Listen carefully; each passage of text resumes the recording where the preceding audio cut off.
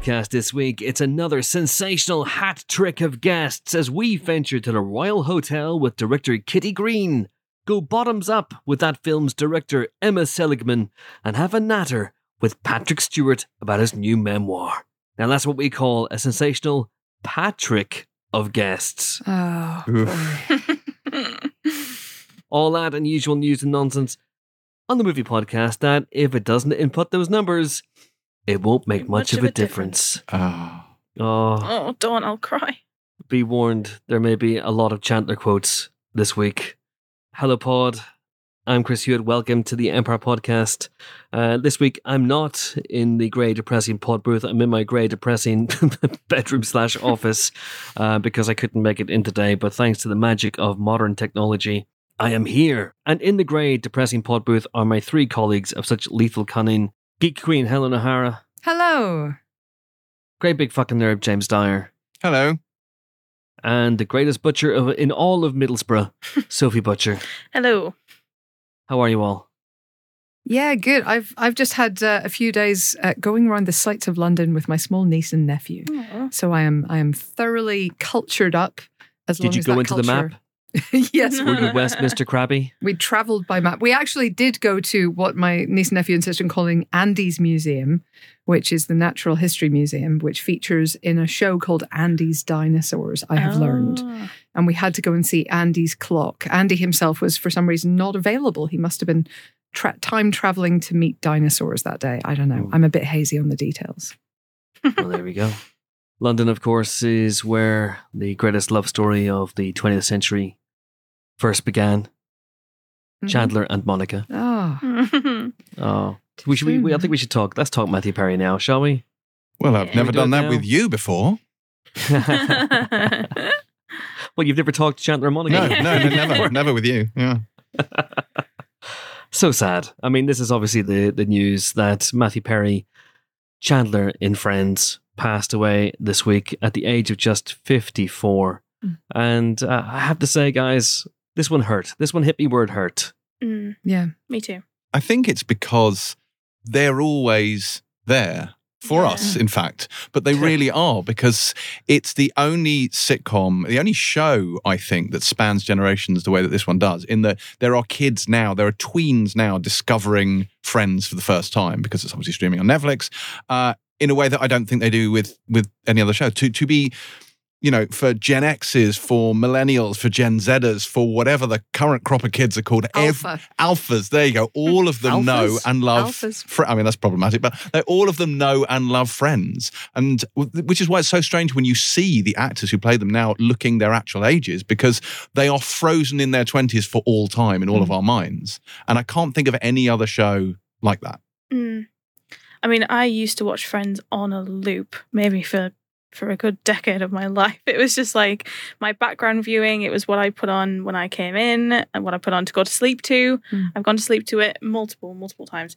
And I hadn't watched it in quite a while, actually, but then I started a rewatch at the weekend after the news, and it still, even though I know every line inside out, it still feels so fresh when you start it again and you realise it's so funny and they're all so good, and Matthew Perry is so good. Chandler was always my favourite, and I was really, really sad about this. He was always the timing was just, I mean, they all have great comic timing. Of course, yeah. But his really was exceptionally good, and I think kind of crept up on me in terms of being the funniest one of the lot. I don't know. I didn't love him in the first season. I sometimes found him grating. I was very young. That's interesting. But he really just kept being so good and grew as a character as well. Like there was development there. There was maturation, you know, and I think that made him, you know, one of the best of the lot that way. He, just a great guy. Even when he turned up in things, you were always like, oh, yay, it's Chandler. I mean, it's obviously Matthew Perry, but it's Chandler too. I talk about this a lot on Monday's Pilot TV, which we've already recorded, but genuinely so, I think with Chandler, first of all, I think without Matthew Perry, more than any other character, the show wouldn't have been the hit that it was, certainly early on, because he, I think in the first 2 seasons in particular, carried the show. Like in terms of the writing for his character was incredible, and his delivery and his performance was amazing. I think it's iconic. Yeah, absolutely Yeah. iconic. And there was nothing else like him, that kind of sort of world-weary sarcasm, sort of quick-wittedness. But as the show went on, I think that character got slightly blunted and the writing wasn't quite as sharp. And at that point, I think Joey and Ross took on a lot more of the comedic heavy lifting, especially the physical comedy. But then that might have been partly indicative of the difficulties that Perry himself was going through. Yeah. And it might have been, writing choice. It's hard to say exactly. But I definitely think early on, absolute nailed on MVP. I agree. I think that there was a period, the latter stages of Friends, I struggled to think of a great Chandler storyline and a great Chandler episode. But I think going up to probably season 7, it's not the Chandler show by any stretch of the imagination, but there are so many great Chandler moments. There's so many great Chandler episodes. I think season 5, my wife and I were revisiting a bunch of episodes from seasons 4 and 5 this week after the news about Matthew Perry broke. Just revisiting some of our favorite Chandler moments, and there's so many through season 4 and 5. Yeah. It's so interesting to me. Like, you could argue that Chandler did lose some of his edge as the show went on, but the Chandler and Monica relationship is, for me, like a kind of textbook approach to these things. I mean, there's lots of talk in long running shows about will they, won't days, and keeping the spark alive, and certainly I think Ross Rachel was just flogged beyond an inch of its life in that show, and Chandler Monica just came out of nowhere, absolutely out of nowhere, and then became the kind of rock upon which the show stood. And season 5, all that stuff where they're trying to keep their relationship secret, and meanwhile Ross is having this meltdown. Yeah, precisely. That episode is so amazing. And into season 6, which is great. The episode where they finally get engaged is genuinely moving. But there's so many wonderful moments. But his comic timing was from the gods. There were lots of stories this week about how basically the role was him. It's like it's like Tony Stark and RDJ. The line between where Chandler ended and Matthew Perry began, and vice versa, was really blurry. That he couldn't do the role initially back when it was called Friends Like Us. He was committed to another sitcom, but he was basically coaching everyone else who was up for the role on how to play it, including the guy who was ultimately offered it, Craig Bierko. Who ended up, he was the bad guy in The Long Kiss Goodnight. And then things, I think the sitcom he was committed to fell through, and then suddenly he was available and he could do it. And there's something about his sense of humor, the way he comported himself, the way he used humor as a defense mechanism. I think a lot of people like me I was going to say glommed to him. Sorry, Chris, I interrupted you there. I spoke over you. Will you marry me? I think we saw a lot of ourselves in him, apart from the fact that he was much, much better looking than I will ever be. But this is the thing, though. You could see that. He was like your funniest friend that is always, who always witty, is always making you laugh. He was like that, but like dialed all the way up in just the best way.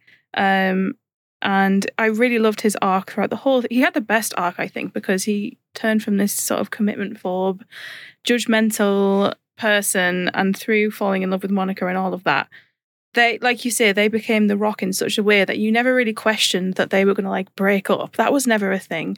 But the development of their marriage was still so interesting, and how they challenged each other but still loved each other, and it became such a comforting part of that show, much better than the Ross and Rachel thing could have been. For me personally, that's the coupling that really made me love it anyway. I went back and revisited a couple of episodes this week. Which ones did you revisit? Because I revisited the one where they go to Vegas, and he meets and Joey's there, and Joey's pretending to be, Joey's movie's fallen through, so now he's a centurion, and then Joey finds his identical hand twin, who's played by Thomas Lennon, who of course starred alongside Matthew Perry in the Odd Couple remake that they did for a couple of seasons. This is my hand, and this is your hand.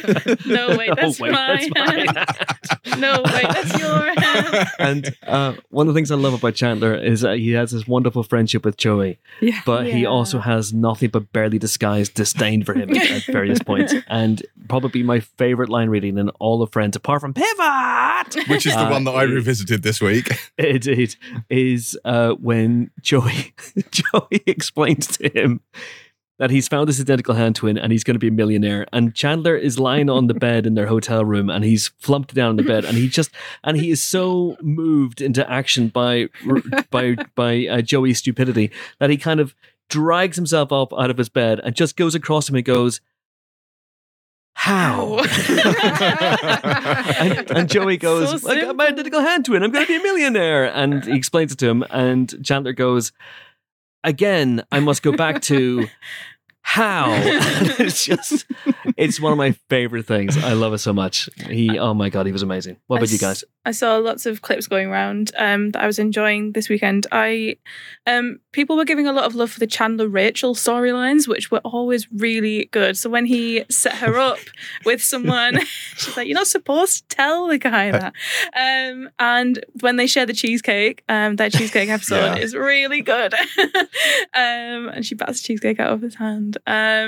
Chandler and Rachel, that is a relatively open weave and I can still see your nipular areas.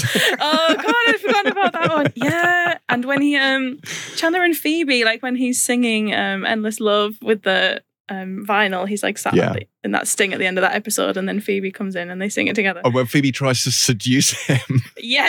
Oh yeah. One of the most amazingly awkward sequences ever. It's just glorious. What about the flashbacks with the haircut? Oh, flock of seagulls. Flock of seagulls. I mean, it takes a brave man to wear that hair. Rolling the sleeves up. And the moustache. And the moustache. Oh, no. Oh. And getting his toe cut off by Monica. Oh, God. And when he gets his nubbinectomy, he's like, "Oh my God, the source of all my power." Yeah. It's amazing. That whole sequence with the girl in the power cut when he says gun would be perfection. And he's like, "She'll do that." Put Joey on. He's like, "Is it a vestibule? Is it an atrium?" Or whatever he's, I can't remember what he said. But yeah, that whole sequence, he's playing with like an unknown character there. Like he's on his own. He doesn't have the other friends around him. Yeah. In that whole episode, he's on his own. She's actually a Victoria's Secret model. Yeah. Yeah, but he just makes that bit so funny. It's the funniest strand in that episode, even incredible. though he's separate from the rest of them. It's so good. That's a great episode, the one with the blackout. Love it. With Paolo. Yeah. And the cat. In the cat. I could have a cat. Good. I could talk about him all day. We could, in fact, quote him all day. We could. We should make a little love. Do a little dance. Make a little love. Get down tonight. Never not funny. Oh my God, he was amazing. Brought so much joy to so many people. And I know he says in his book that he kind of would prefer it if Friends were not the first line in his obituary. But also, he knew it would be. Yeah. It's such a comfort and, like you say, a joy to so many people, and will continue to be. For a really long generations time. to come, potentially. I never read his book, but I'm going to. But just knowing, Friends is always there for you, like you say, and he will always be there. It's really special to know that you can always revisit him in that way. And I know he was proud of his work for, helping drug addicts, helping people get through the most difficult times in their lives. But Friends does that too. It really does. Maybe on a lower level, but for more people. So it is also a value, and I hope that he felt that. Yeah. As well as being proud of his sort of one-on-one work for, and not just one-on-one, but also setting up centers and so on, and working with people who needed it. So, it's. I don't think it's any shade on him or any shame that Friends does come up so high, because it is something to be proud of. Very much so. Agreed.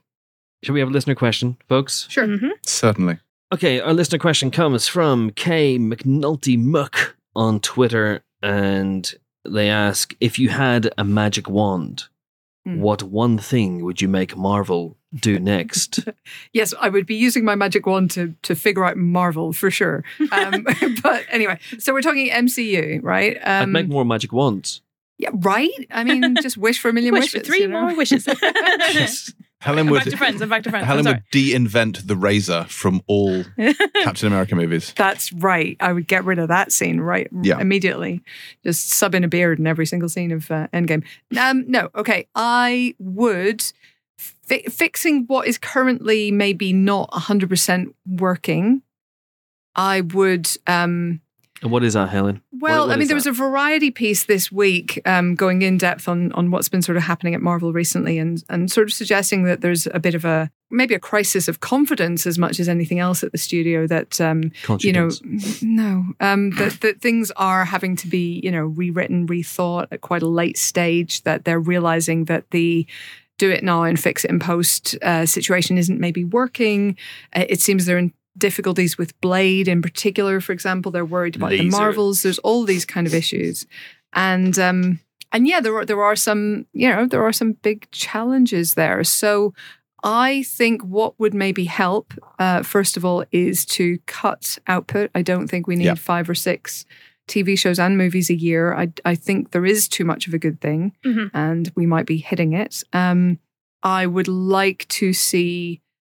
I mean, the problem with that, I realize, is that they do want to have this massive cast, this massive canvas, and do everything at once. But maybe we don't need everything at once, and maybe there's some room for a bit more innovation there. So I would quite like us to try some new things, like maybe a lower budgeted, maybe a slightly different tone for something like Squirrel Girl. Like, let's be a bit more experimental. Let's try some more things.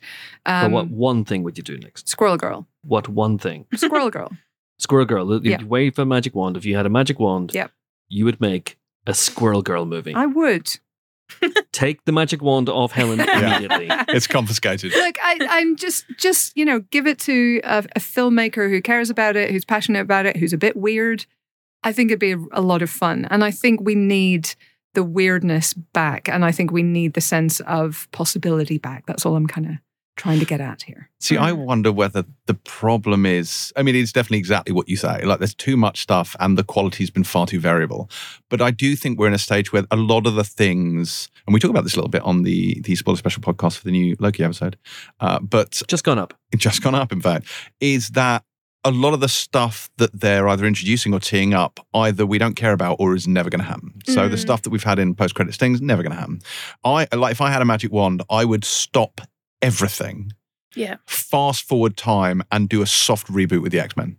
Just literally just cast aside everything they're doing at the moment and just begin again with an X-Men centric storyline, almost borrowing a page from the playbook that they used to build up the Avengers, right? So not quite the same way, because X-Men comes as a preformed team, but maybe you do individual characters. I don't know, I'll leave that stuff to Feige, but I'm just saying, start again with the X-Men, because the X-Men for me were always better than the Avengers. They were Marvel for me. I've always been very mutant-centric, and I feel like if you can get rid of... Indeed, in so many ways. Enough about your personal life. Thank you. I'd cast everything aside and I would focus on mutants, and because it's such a rich, almost sub-universe within Marvel. The mutant stuff is so complex. I almost think everything other than mutants, if you're looking at that, complicates stuff too much, and I would just focus on that.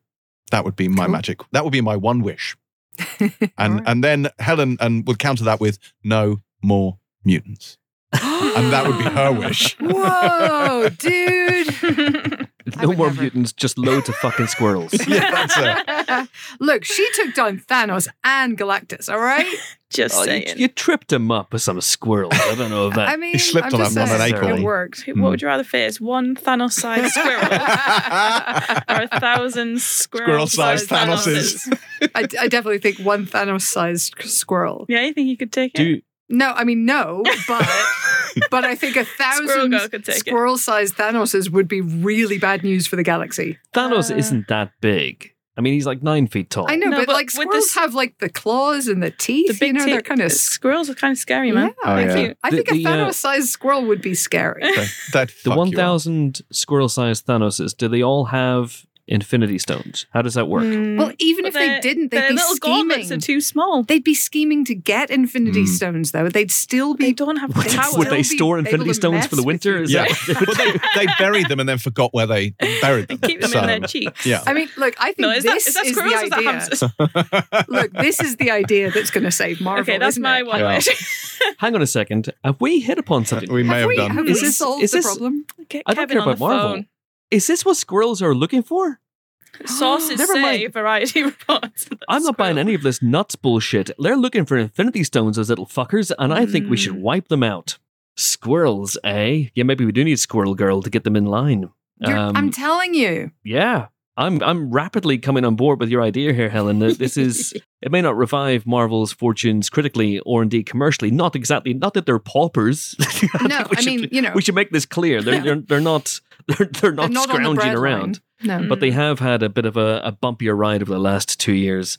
Roughly, as I saw someone else point out on Twitter yesterday, roughly at the exact moment that Martin Scorsese started targeting him in interviews was the exact moment that some of their movies and TV shows started to become, how should we say, less than great. Which is, I wonder if he's playing the long con here. Is he doing something about that? Wow. That's what my wish would be. I would get them to hire Martin Scorsese.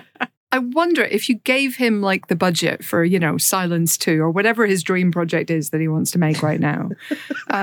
Silence 2. Is it Silence 2, really? Hey, Silence was it for a long time. I don't know what's on his to-do list right now, but it was a big dream project. So, maybe if you promise him that, if you promise him a Marvel-style budget or a Marvel-style marketing budget for Silence 2, which is what I'm calling Martin Scorsese's dream project, right? Then you could persuade him to make a Marvel movie. That would be here's my thing, kind of hilarious, Helen, right? Yeah. Why can't Silence 2 be about Black Bolt? Chris, that is a great question. That is such a great question. And I feel like so many of the problems in our world could be solved by bringing people together the way that you just have.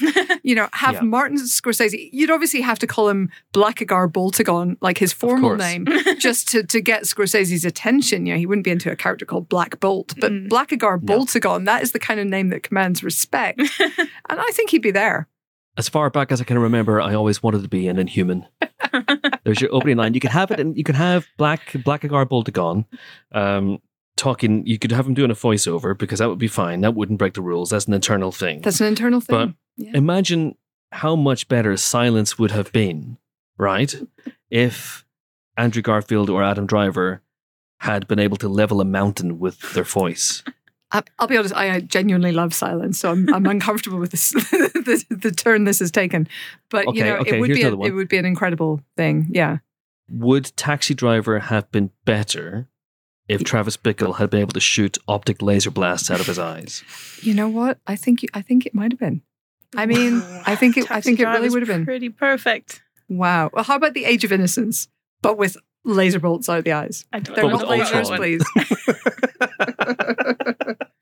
The Age of Ultron Innocence. The Age of Innocence of Ultron. Yeah. Yeah.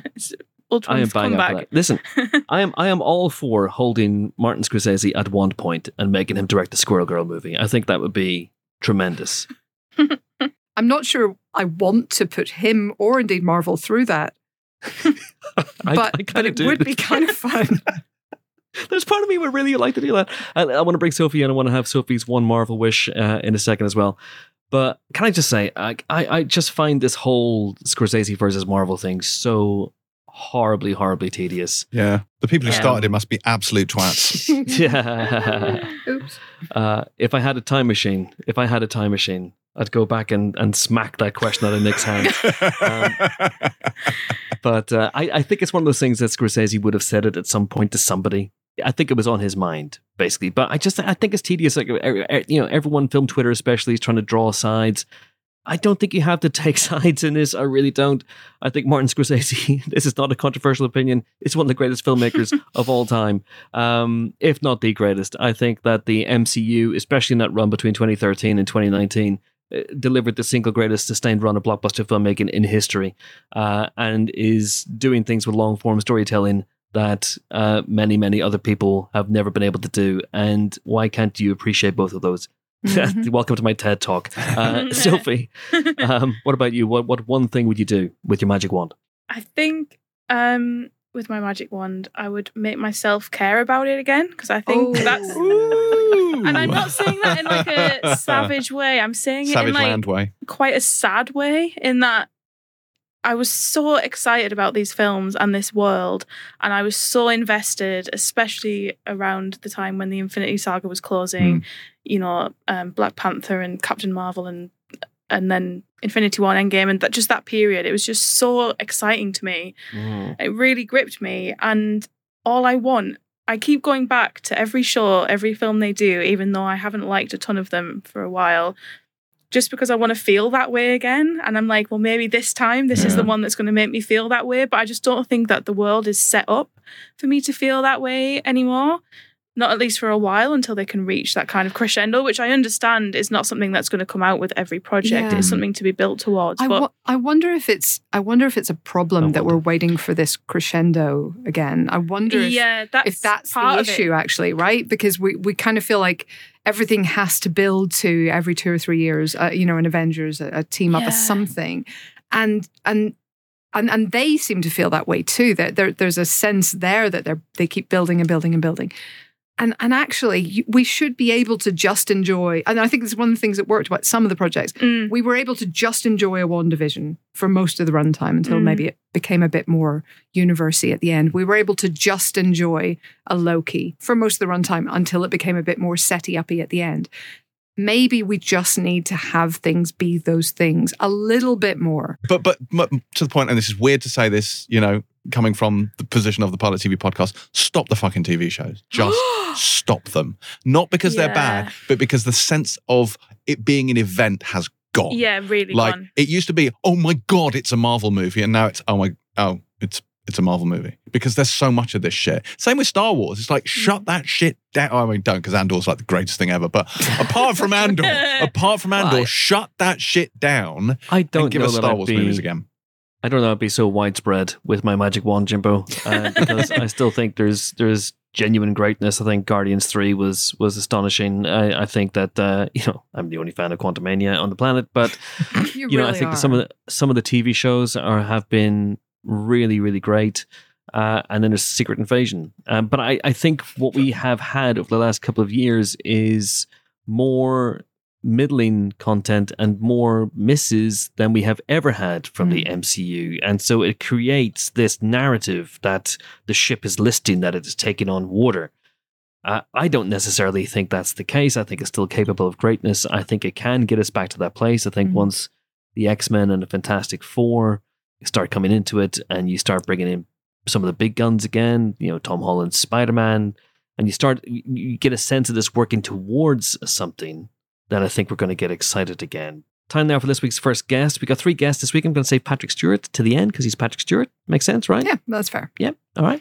So we've got Emma Seligman, director of Bottoms, or we've got Kitty Green, director of the Royal Hotel. Who do you want? Emma Seligman. Bottoms. Yeah, it's me first. Bottoms Up. Sophie Butcher, it is, who interviewed Emma Seligman, who is the director of Shiva Baby and also now Bottoms, which is getting a release this week. It's the how would you say, the lewd teen fight club comedy? Yes. Sounded very Daily Mailer, didn't it? The lewd teen fight club comedy. Anarchic, I would describe it rather than lewd. Anarchic fight club comedy that came out in the States a couple of months ago, and we thought it was going to suffer the same fate as The Last Voyage of the Demeter and not get a release over here, but it's been released, hooray, or will be released this Friday, which is great, which is today by the time you're listening to this. And Sophie spoke to Emma Seligman, and good stuff, Sophie? Yeah, hope so. Do you remember what you said? Yes. Was it good? I think so. She was very nice. And I got to talk to her in person, which was extra special. In person, so chances are one of you has given the other one a communicable disease. Which is great. Yay. Always fun. Always fun. We actually had a fight. We weren't allowed to talk about it, so we didn't mention it in the interview. But I got it. Yeah. Okay, no worries. Here is Sophie talking to Emma Seligman. Do please enjoy.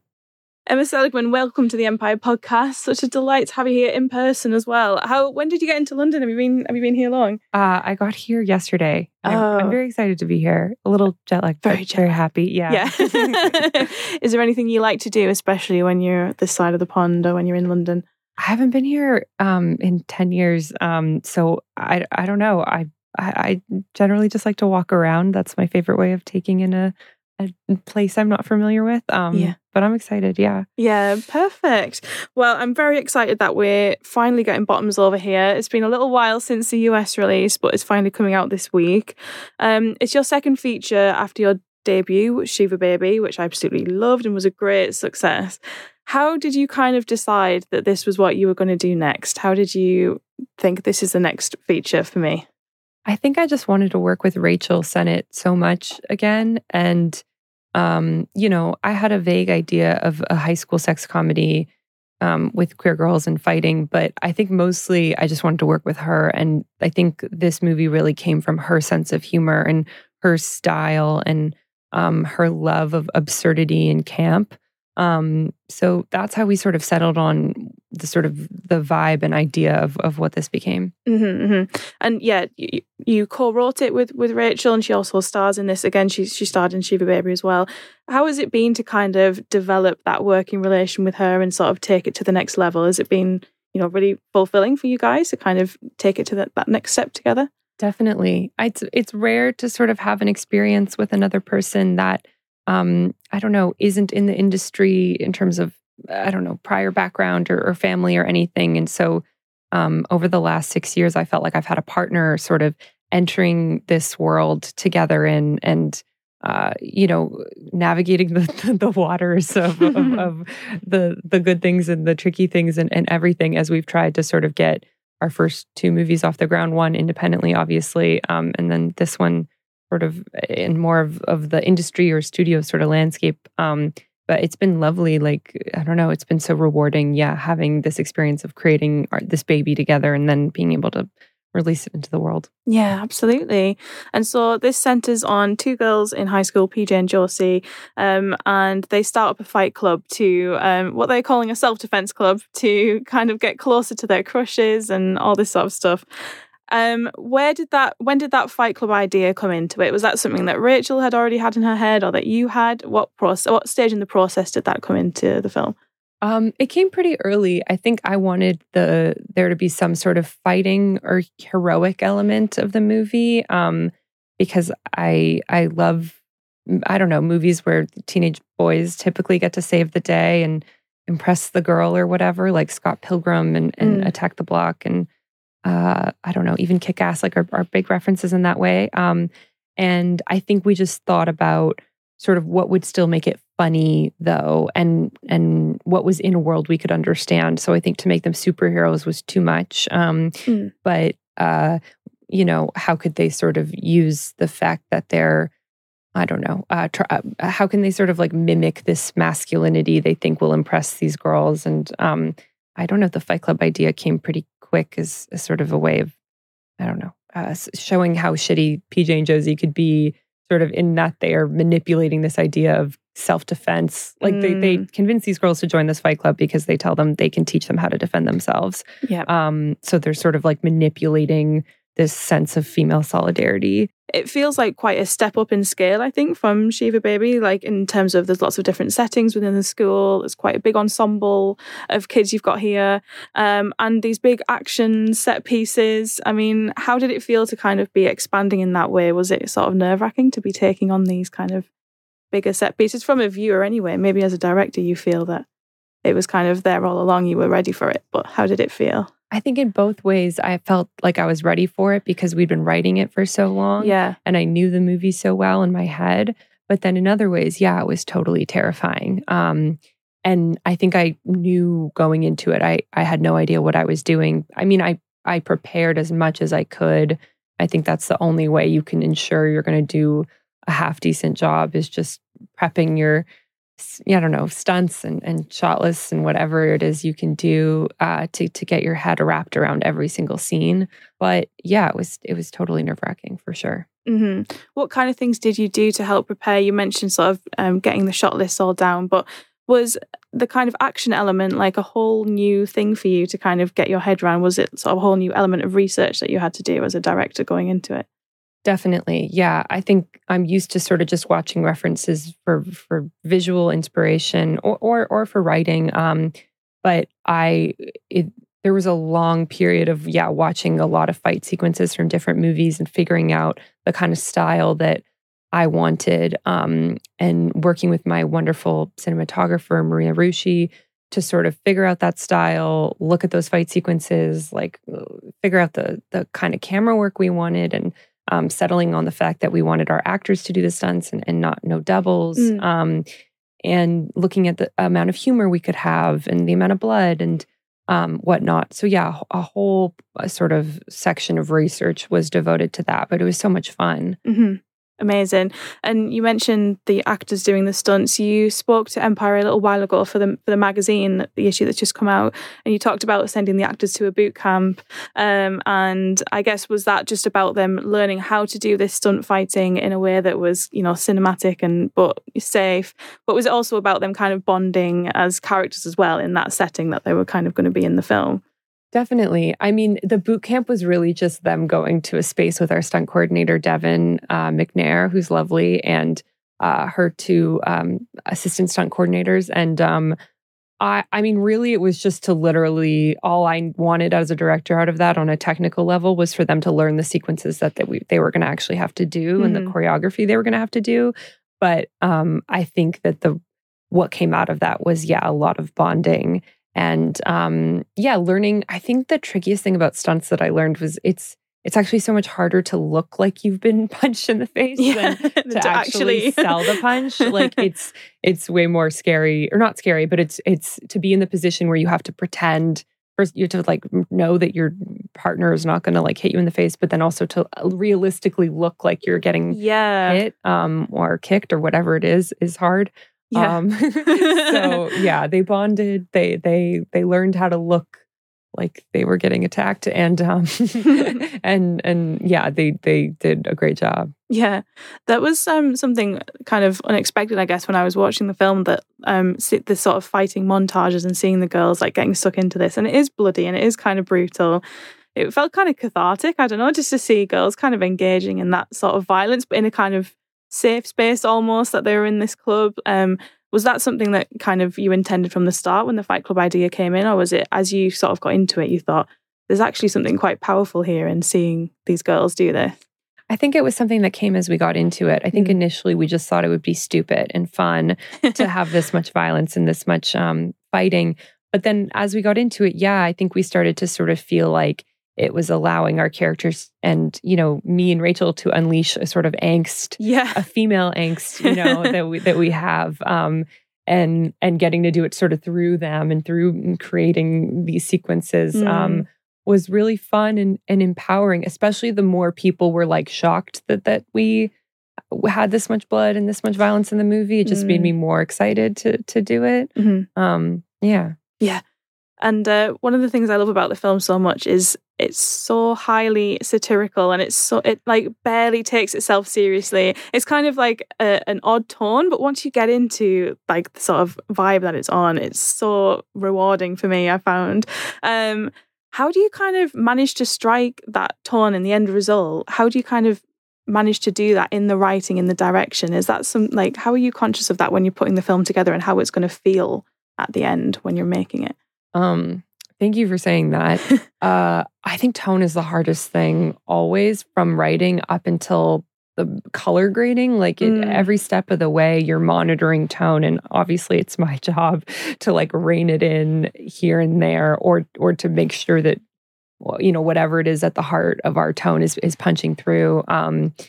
I think it's like a step-by-step process where you're like, does this make sense? Like this kind of cinematography, or this kind of color palette, or this kind of performance. Does this make sense in my world? And you kind of just have to go off your instincts, and getting notes from people and making sure that other people are feeling like it kind of makes sense. But I don't know. I love satire, and that's part of the reason I'm really excited to show it to UK audiences. The goal from the beginning was to not take ourselves seriously and to just totally make it as absurd as possible. So I think that there was a certain element of, I don't know, not having to be too precious about, is this tonally making sense? Like, does this, I don't know, is this believable or realistic? And just sort of let yourself go and be like, none of it needs to make sense. We can just totally have fun. Yeah, because the world that you've created, you get to kind of throw that stuff out the window, and you're not like bogged down by those things. I guess you can be a bit more free in what you're doing and what you're writing. Yeah, I think so. I mean, our script supervisor was often confused by sort of like, she would be like, this doesn't track, like between this scene and this scene, she's not wearing this anymore. And I was like, it doesn't matter. Just let it go. Just let it go. And she was like, okay, you're making my job a lot easier. But then at a certain point, you're like, okay, wait, this needs to track somewhat. Yeah. It needs to feel somewhat threaded together, which it perfectly does. Thank you. And what I like about that tone so much with Shiva Baby, it was such like a build in tension. The whole film was just like, really on a just the tension just built and built throughout. And in this one, it felt like you were really having fun in kind of undercutting any tension that you were building, or like just the editing style and, coming in with a joke or a really funny cut to something. Is that something that you were interested in playing with, like having kind of done one thing with Shiva Baby, like kind of doing another thing with this one?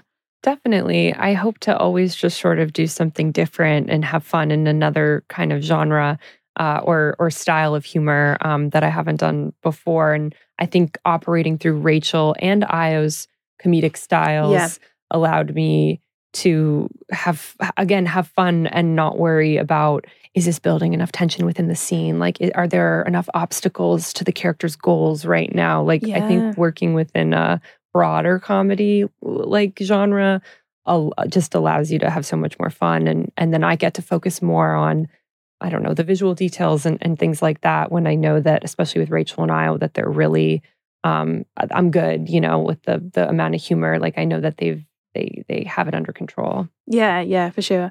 Was there a lot of improvisation on set? It felt like that. It felt like it had that kind of loose improv nature, as well as sticking to the beats it needed to hit.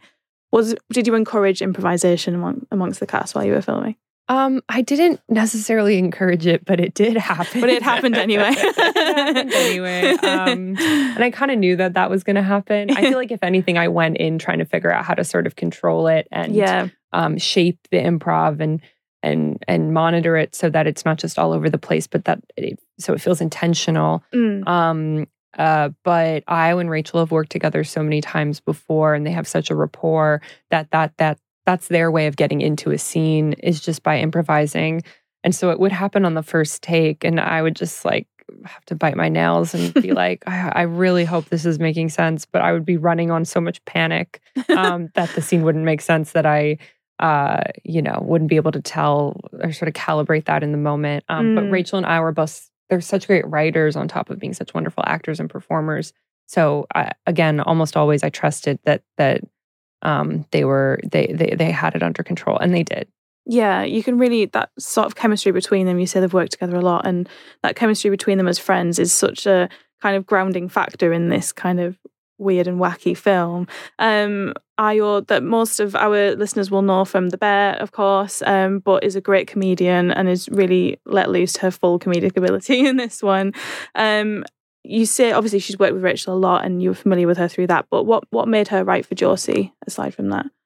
Totally. I met Io before I met Rachel. Very short, like only a month or two before, when we were in school together. And I just thought she was so awkward and adorable. She actually, we were at this kind of, I don't know, pretentious film school party, and she cracked a Downton Abbey joke, and I was the only one who got it in the room, and it kind of bombed, but I was like, this girl is so nerdy and adorable. And then I started watching her comedy, and she has such a slapstick sense of humor. She's so good at being physical in a way that I feel like I don't see often with younger sort of alt comedians. Yeah.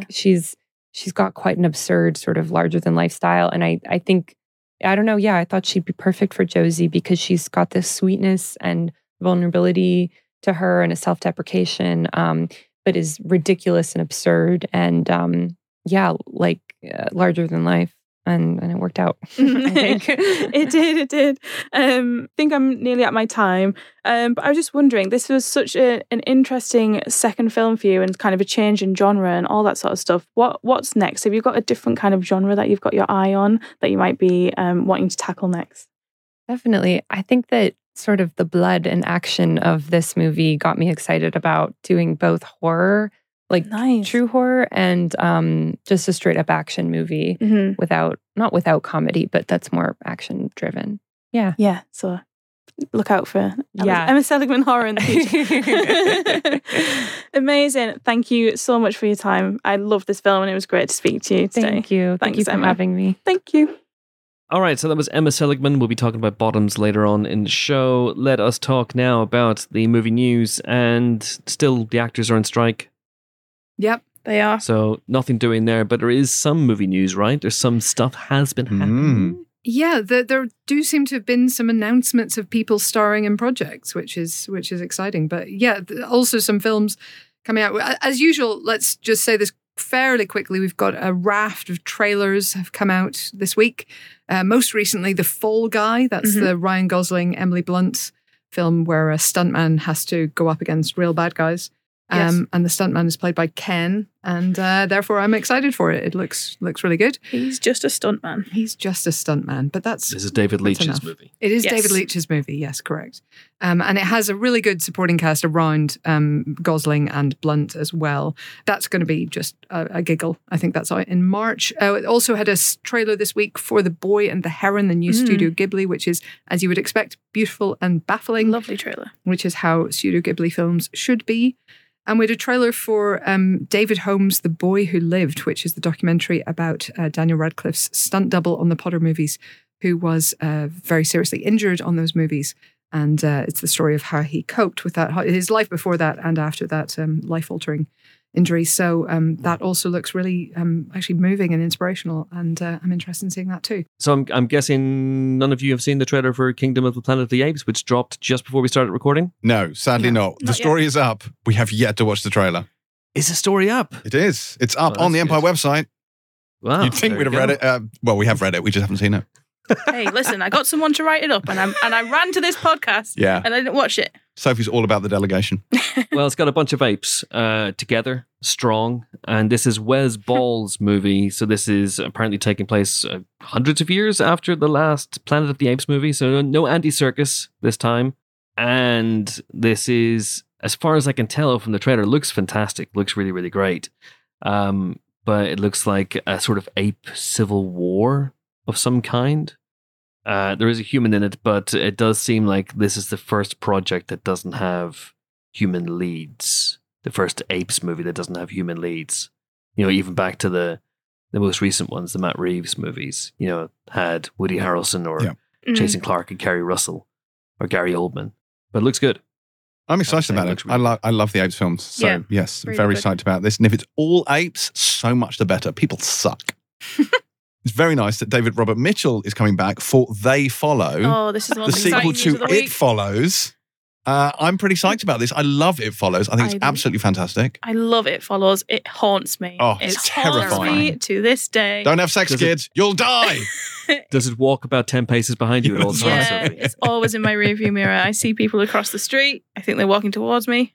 Such Is that a why you creepy wanted to film. interview Emma Seligman so you could give it to her? Steady. Don't hear it. That's I didn't mean unprofessional like- in an interview. I didn't mean that. Oh, God. That's how it's passed on. Oh, Jesus. I can confirm that's not what happened. All right, good. But I love It Follows. It's one of my favourite horror films of all time, I'd say. It feels so original and creepy, and it really stays with you. Micah Monroe is excellent. I Yeah. wish she was in Yes. more stuff. She's so good in Yes. that movie. So I'm Yes. very excited about this. It Follows is fantastic. So it's about, if you haven't seen it, David Robert Mitchell, not David Mitchell, not the guy from Peep Show and Would I Lie to You? And what's the one about Shakespeare? Upstart Crow. That's Yeah. it. I love that sitcom and I couldn't remember what it's called. Anyway, David Robert Mitchell, he directed it and it's brilliant and it's about sex that kills you, basically. So Yeah. you know, the people who have sex who are then followed by this sex demon who then follows you, and if they catch up to you, they kill you.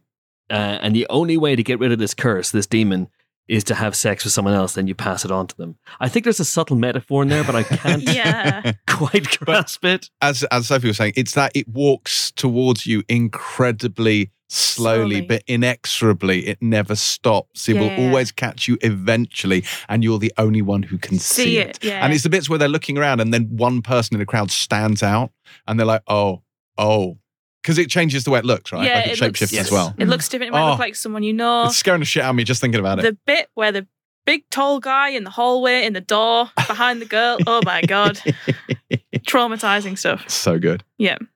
Do you think But- when he went in to pitch this, right, he wrote It Follows, Yeah. right, and then he crossed it out and he wrote They Follow, but then he wrote lines across the E. Yeah, for euros. For euros. Very good, Yes, Helen. I think that's exactly what That happened. must be what happened, right? And why for Yen. And Y for Yen? yen. Yeah. Absolutely. I'm sure it was huge. Money in all currencies. yeah, it's exciting. It's exciting. I hope it's because he has a great story to tell and not because he's He wants loads of cash. struggling to get stuff off the ground. Yeah. The other movie news that I'm personally very excited about is that there has now been a second sequel to Fall greenlit. So it's going to be like a new franchise. The movie, have you seen? Has anyone seen Fall? You're looking at me very blank. No, I know the one you mean. This The is the one- one. yeah, up where they the get stuck up. incredibly tall Tower. tower with the vulture. Yeah. Absolutely deranged film that Ben and I watched before we covered the Oscars this year, and couldn't recover for the whole evening. Very fun, silly, sort of thriller, survival thriller, and we knew that there was a sequel coming, but apparently a second sequel has been greenlit now, and it's Scott Mann, the director. And he's coming back for the second two as well. So they're going to have a whole new Fall franchise. Are they climbing up a bigger tower? Boy. Are they going down instead of up? What are they going to do? Will Who the crow knows? be back? The vulture? The vulture, Not that's Crow. the question on everyone's Will lips. the vulture be back? Michael Keaton. Is it the vulture's family's revenge? We don't know, but I'm very excited. Yeah, it's not the only survival thriller this week. There was also Sydney Sweeney and Vanessa Kirby have joined Eden, which is, I think, about a remote island. Is that right? And then Idris Elba is directing an astronaut survival thriller. So there's just a lot of survival happening. And So much here's, survival. continuing the sort of vertical theme, is called Above the Below. which is logical. What? Yeah, really. because What's the a above is non-title? always above the below. So he's directing that one. He's right? directing, yes, he's directing Above the Below. That's a Above the thinker. Below. And Ron Howard is directing Eden, which he's apparently been working on for like 15 years. Has a really good cast lined up. Jude Law, Ana de Armas, and Daniel Brühl are already aboard, and Vanessa Kirby and Sydney Sweeney have joined this week. So that's exciting immediately. I'm excited about those people on board. Mhm. Idris, I don't believe, has his entire cast in place yet. But he has Martin Owen, I think, on there as well. It's as co-director. So yeah, we'll hear more about that, I guess, going forward. That's exciting. That's very exciting. I don't know why I said it like that, but it's very exciting indeed. I think is there anything else happening? Anything else going on? Anything else at all? That's That the might big be- stuff, I That's think. the big stuff. There was a interest people. first image just very earlier in the week. The first image of Rachel Zegler as Snow White came out. That's true. Oh, yes. Looking very cartoony, very exaggerated dwarves. She, of course, looks angelic and Snow Whitey. So the internet was as nasty as they have been about this So project all mean. along. Yeah, but I don't think there's anything particularly objectionable in this picture, unless you don't like very cartoonish looking, terrifying, uncanny valley dwarves. But apart from that, what I have I mean, you the got to dwarfs were complain about? terrifying. They are terrifying. It's CGI dwarves. I don't know what we expect them to look like. Kind I of thought like this. they'd be. Better than that is what I was hoping. That's fair. That's I fair. thought they'd be a little grumpier, a little dopier, a little sneezier. Can you get all seven though? Go on then. You've started now. Okay, right. Stop naming dwarves. Back to Friends. Yeah. Bruna, McQueen. Well, so what is it? It's happy, grumpy, dopey, sleepy, sneezy. Horsebug Holtz, and Brad Dexter. Wait, I know the one that you probably forget. Bashful, Oh, that's my one. Okay, twat hang on. face. I don't know who the last one is. Doc. Oh, how was I going to get that? It's not even an adjective. The Rogue one. Yeah. No, Rogue No, One's Rogue One's a different film. franchise. Right. Okay. They're Ugnaughts in that. Not, Did not Doc dwarves. go to medical school? I want to see his qualifications. He's not a real Hey, doctor. he may not be a medical doctor. He might be a PhD. That's true. A doctor of Mining. mining. Yeah. Geology. Oh! Geology. Yes, a doctor of geology. There we go. There we go. We've solved We it. solved it. Hi ho! I'm afraid it's terminal.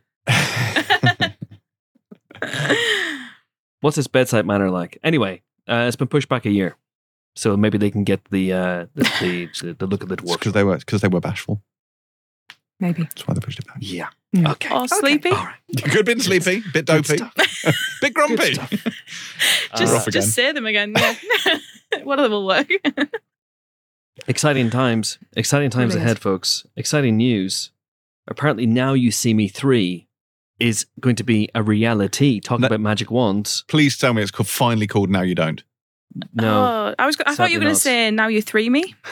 No? No. That That's would a very involve- different type of film, and you have to be 18 to watch it. Now You See Three? Yeah. Yeah. That's Ruben upsetting. Fleischer is going to direct it. Yes. But that was something he announced a while ago. I don't know why this is a story, but it was announced this week. So Jesse Eisenberg, Woody Harrelson, Mhm. and Morgan Freeman are all going to be back. Back. I know you're excited about this, Chris. I know this is a favorite of yours. Are you coping? Are you okay? I want to know about Mark Ruffalo. Of course you do. Of course we all do. His story. Of His course. the story of those two movies. It's so true. Not the Four Horsemen. Mm. It's all about insert name of Mark Ruffalo characters here. Did you know that Now You See Me, Now You Don't is the motto of the Unseen University in Ankh-Morpork I did. in the Terry Pratchett books, I did indeed. but in Latin Oh. ish? Sorry, what the fuck? That's like that was such a Henry Jones Sr. thing you just said. In Latin. In Greek. I try. Count to 10 in Greek, but in Latin, Jehovah begins with an I. Oh dear. Ah dear. Anyway, I think there's a lot of movie news, which you know what? I'm glad that there's some casting news and whatnot, because I think that means that they are preparing for the end of the actors' strike. Yeah. And they're beginning to. Hopefully. They are back at the table, I believe, this week, and that's a good sign. Yes, but I think they're still quite far apart in that the actors are still saying to the studios, please don't replace us with AI and please pay us what we're worth. And the studios are like, nah.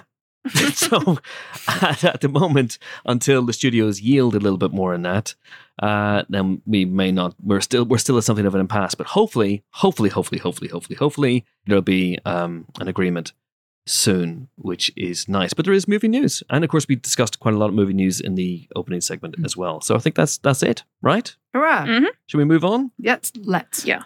to our second guest, who is without a doubt, there's no question about it, it's Kitty Green, director of The Royal Hotel and also director of The Assistant, which was that excellent Julia Garner drama that came out back in 2020. I spoke to Kitty Green, at the height of the pandemic now, I think, about that movie. And 3 years later, we caught up again on Zoom because she's in Australia to talk about The Royal Hotel, in which Julia Garner once again stars as one half of a pair of friends, along with Jessica Hennick, who are traveling through Australia, but they run out of cash.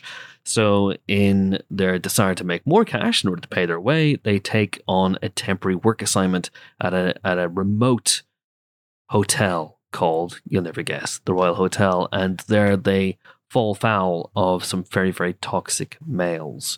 So there's a lot to get into with this movie. It's a great movie, filled with great performances, and I had a real blast talking to Kitty Green about it. Do please enjoy. And if I sound even more tired than usual, it's because it was very early in the morning. We are delighted to be joined on the Empire Podcast by the writer and director of The Royal Hotel, Kitty Green. Welcome back to the Empire Podcast. How are you? I'm good, thank you. How are you? Yeah, not too bad, not too bad. 7 p.m. where you are at the moment in Australia. Almost, yeah. Okay. And it's, yeah, but it's been a big day, so we'll see how we go. Doing lots of press, or are you nearly on the other side? I actually have had a day. I'm finally landed at my parents' house after a lot of traveling with the movie. So I've had a full parent day, which is tiring in itself. But yeah. Fair enough. Well, at what point did it start percolating? So when we spoke for The Assistant, for example, was Royal Hotel creeping around in your brain already? Oh, probably not. It probably took a few months after that. But I was, I don't know. I was chatting to someone from Seesaw who I met. They are a British company, but they have an arm in Australia. And I met them at the Berlin Film Festival with The Assistant. And they asked me if there's something I would like to do in Australia. And I kind of had this idea in the back of my mind, this documentary I'd seen called Hotel Coolgardie, about two Scandinavian backpackers working in an outback pub. And I kind of had been moving around in my brain, but I was probably a little too afraid to admit I wanted to make it at that point. And it took a few months for me to kind of get brave enough to, like talk about it, I think, and suggest it or pitch it to Seesaw, I guess, which I did a few months later, or 6 months, maybe a year, almost a year later. And then when someone there got excited about it, then I kind of got into the kind of weeds of it, what we would do to kind of adapt it, or what I'd kind of do in what story I wanted to tell, essentially. What was the barrier you had to overcome? You say you were a little afraid of making it a reality. There's something about the documentary. There's some really kind of gross behavior in it, and maybe there was some fear on my part of taking that on, and that kind of voice of these kind of dudes, these Aussie men, and their kind of speech patterns. Maybe I just thought it was something I wouldn't be able to crack, or that I wasn't the right person to take on. So I think I thought about the idea of bringing on a co-writer, and then I think in that sense figured, if I had my friend Oscar, he lives in regional Australia, he's more tapped into that kind of like I don't know, those sort of those men, I guess. I could get him, and we could kind of build it together. Maybe there's something in just a, I don't know, for some reason, I'm also just an anxious person. So I guess pitching anything makes me anxious. So yeah. Fair enough. So are you the sort of person who has one thing that you're working on and you're working your way towards that, and that is your goal? Or do you have several things on the go at one point, and then you choose one to commit to, essentially? Or one chooses a self for you to commit to? Yeah, I generally have one thing, and I think I was already working on something else when Seesaw approached me. And I think the key with that was they sent like 3 people to speak to me. They needed to meet with their head of development in the UK and the head of development in Australia and the head of, like all these different people from Seesaw.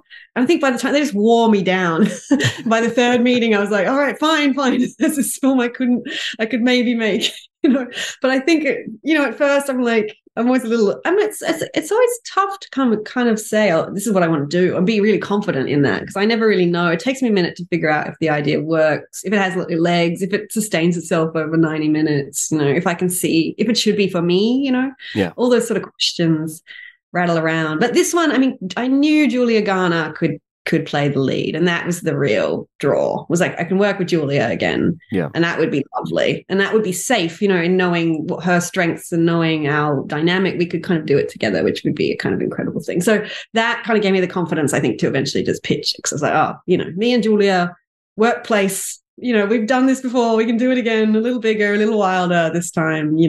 I always love when a director finds their muse, finds the actor who is going to be in all their movies, or pretty much all their movies, So is Julia the Bruce Campbell to your Sam Raimi, or the John Wayne to your John Ford?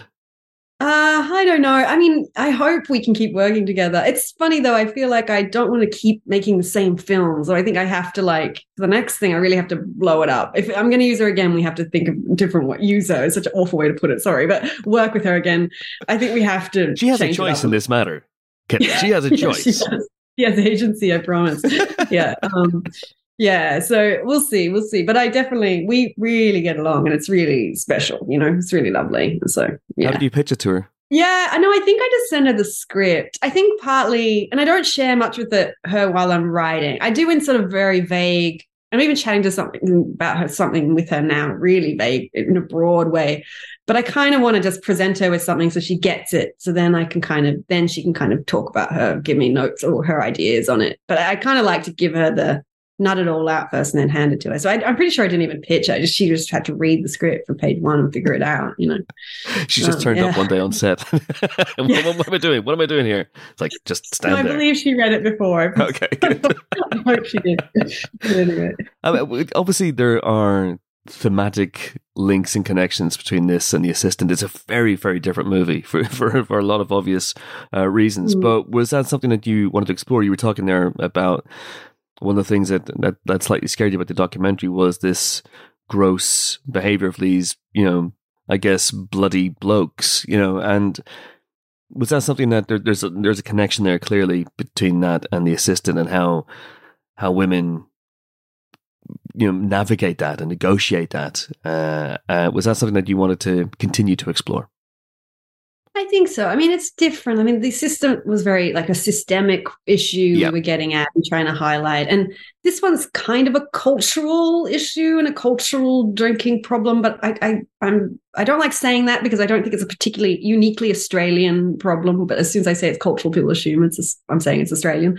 But I think it's sort of that kind of behavior that happens in all bars and pubs at certain points in the night. And, I don't think it's a difficult one to kind of remote places where there's literally nothing else to do but go to the pub and drink. Well, a little, but it also happens in, Manhattan and at the, wherever the dudes work, if finance bros are capable of the same stuff, like that kind of gross, kind of very misogynistic kind of, behavior kind of pops, rears its head sort of everywhere. So it kind of was, and that kind of behavior that doesn't cross the line but makes you feel uncomfortable specifically, I mean, I come at it as a woman in that space. Yeah. And just not unsure. I can't really speak up because he hasn't really done anything wrong, but this is making me feel awful and scared, quite frankly. And so that kind of gray area of not being sure exactly if, how to respond to something. And when it's sort of a larger issue, like a cultural issue or a systemic, it's kind of what I seem to have do in at like highlight. I don't know. Sorry. It's like, I'm having like now figure out what my thing is. And people keep talking about microaggressions and, kind of close-ups and moments and glances and looks and, that sort of thing, and amplifying that or highlighting that for an audience, kind of moments that often get missed in life. I kind of pick out, I guess, and sort of highlight in my work, I guess. Was that stuff you go on to set knowing that you're going to want to capture and to accentuate, or is that stuff you find in the editing process? Everything I do is very precise, mostly because my budgets are so small that my shooting days are so limited that I have to be so specific about what I'm getting. So I very clearly map it out, and it's all very, I storyboard things with just little doodles mostly. I actually had a storyboard guy for this one. But I don't know. It is planned. It's sort of like there's something in the documentary. The documentary is clearly shot in wide shots, but there's tiny moments in that documentary that really stung and that I thought were worth unpacking a little and diving into. And so that to me was, I guess, the interesting part for me in making it into a fiction film. It's a very unsettling movie in a lot of ways. You have a lot of scenes where there's a lot of stuff creeping onto the surface, and you have this thread that runs through the movie of where these guys look at Julia and they look at Jessica and they look at Hannah and Liv as theirs, as something to possess, and it's really unsettling. Was that something that was in the documentary that you wanted to develop, or was that something that you brought to it as well? I think it's in the documentary, but it's also just in the concept of two foreign women, the only women in town, essentially, which is a big thing. The only, especially fresh meat,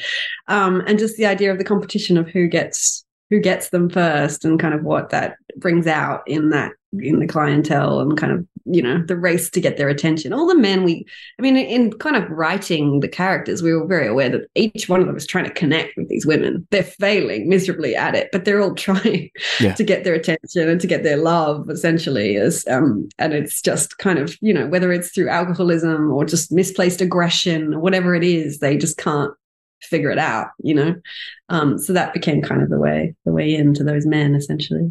And what about Julia and Jessica together? Because that again is a huge difference between this and The Assistant, which was this claustrophobic, very intense movie focused specifically really on one character, and now you have this pairing, this friendship, which is put under intense strain.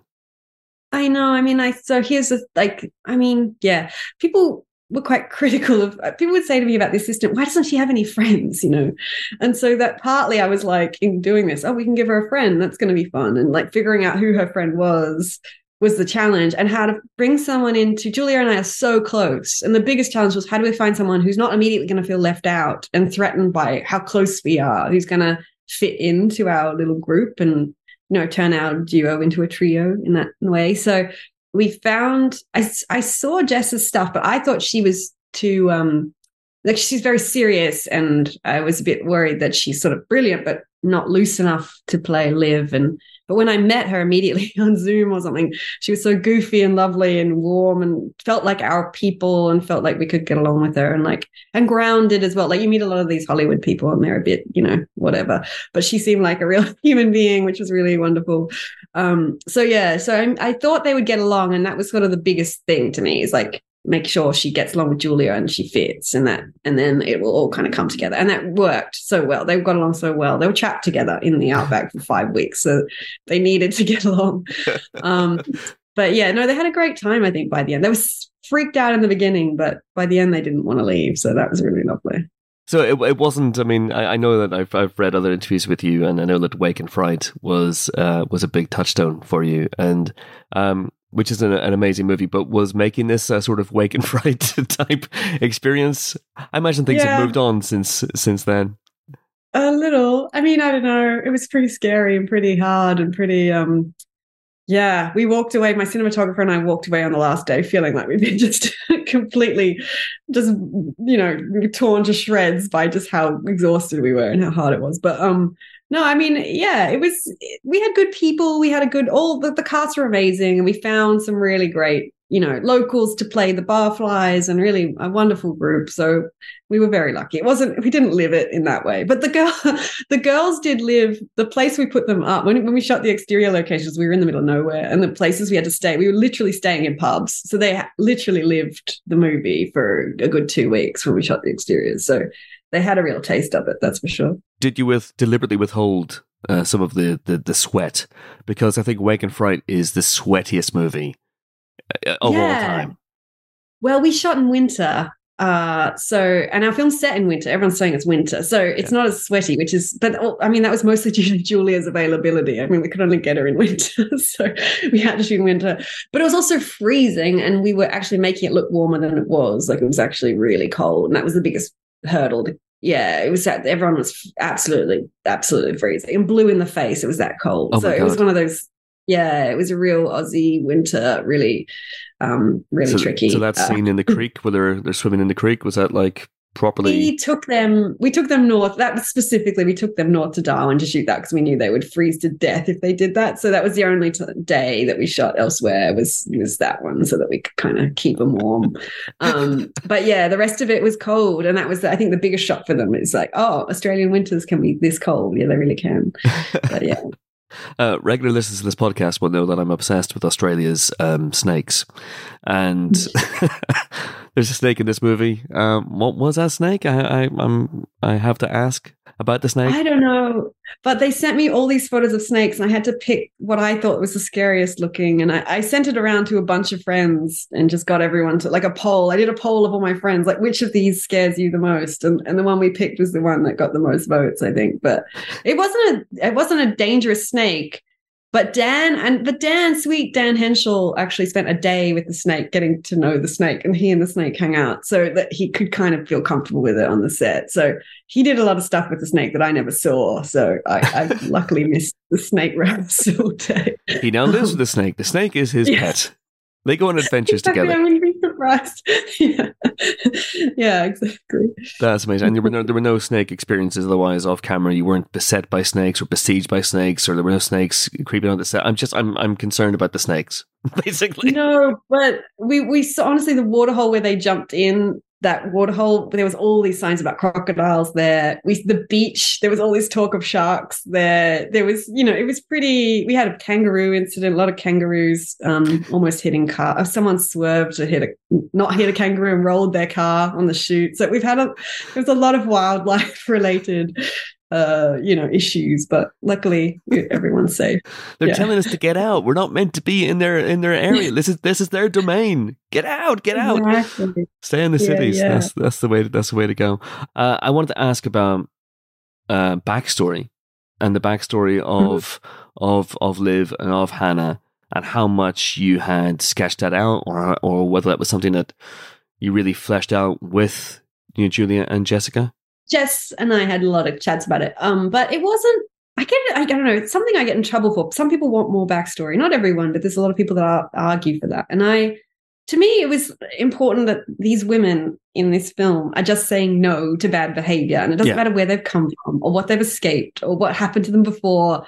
What happens is not okay, regardless of their backstory. So to me, that was really important that we set it in the present and it stayed in the present. But I also think those big trips and that drinking is often it's connected to like wanting to kind of let something go, whatever that is from your past. But at that age, everything can feel that traumatic, you know what I mean? So it was that kind of rite of passage trip where it's the first time away on this big adventure and, they got a lot to work through. And I remember being really drunk and crying in a hostel in like Lithuania when I was 23 and not being able to stop. Nothing really had happened, but at that point in my life, everything feels huge, you know what I mean? So it never felt like we had to kind of tap into exactly what that was, but we needed to know they were on the journey away from something, trying to find themselves, I guess, in that way. And I'm going to let you go, but I just want to ask about what's next. Have you committed to something, or is there something is there a clear vision of where you're going now?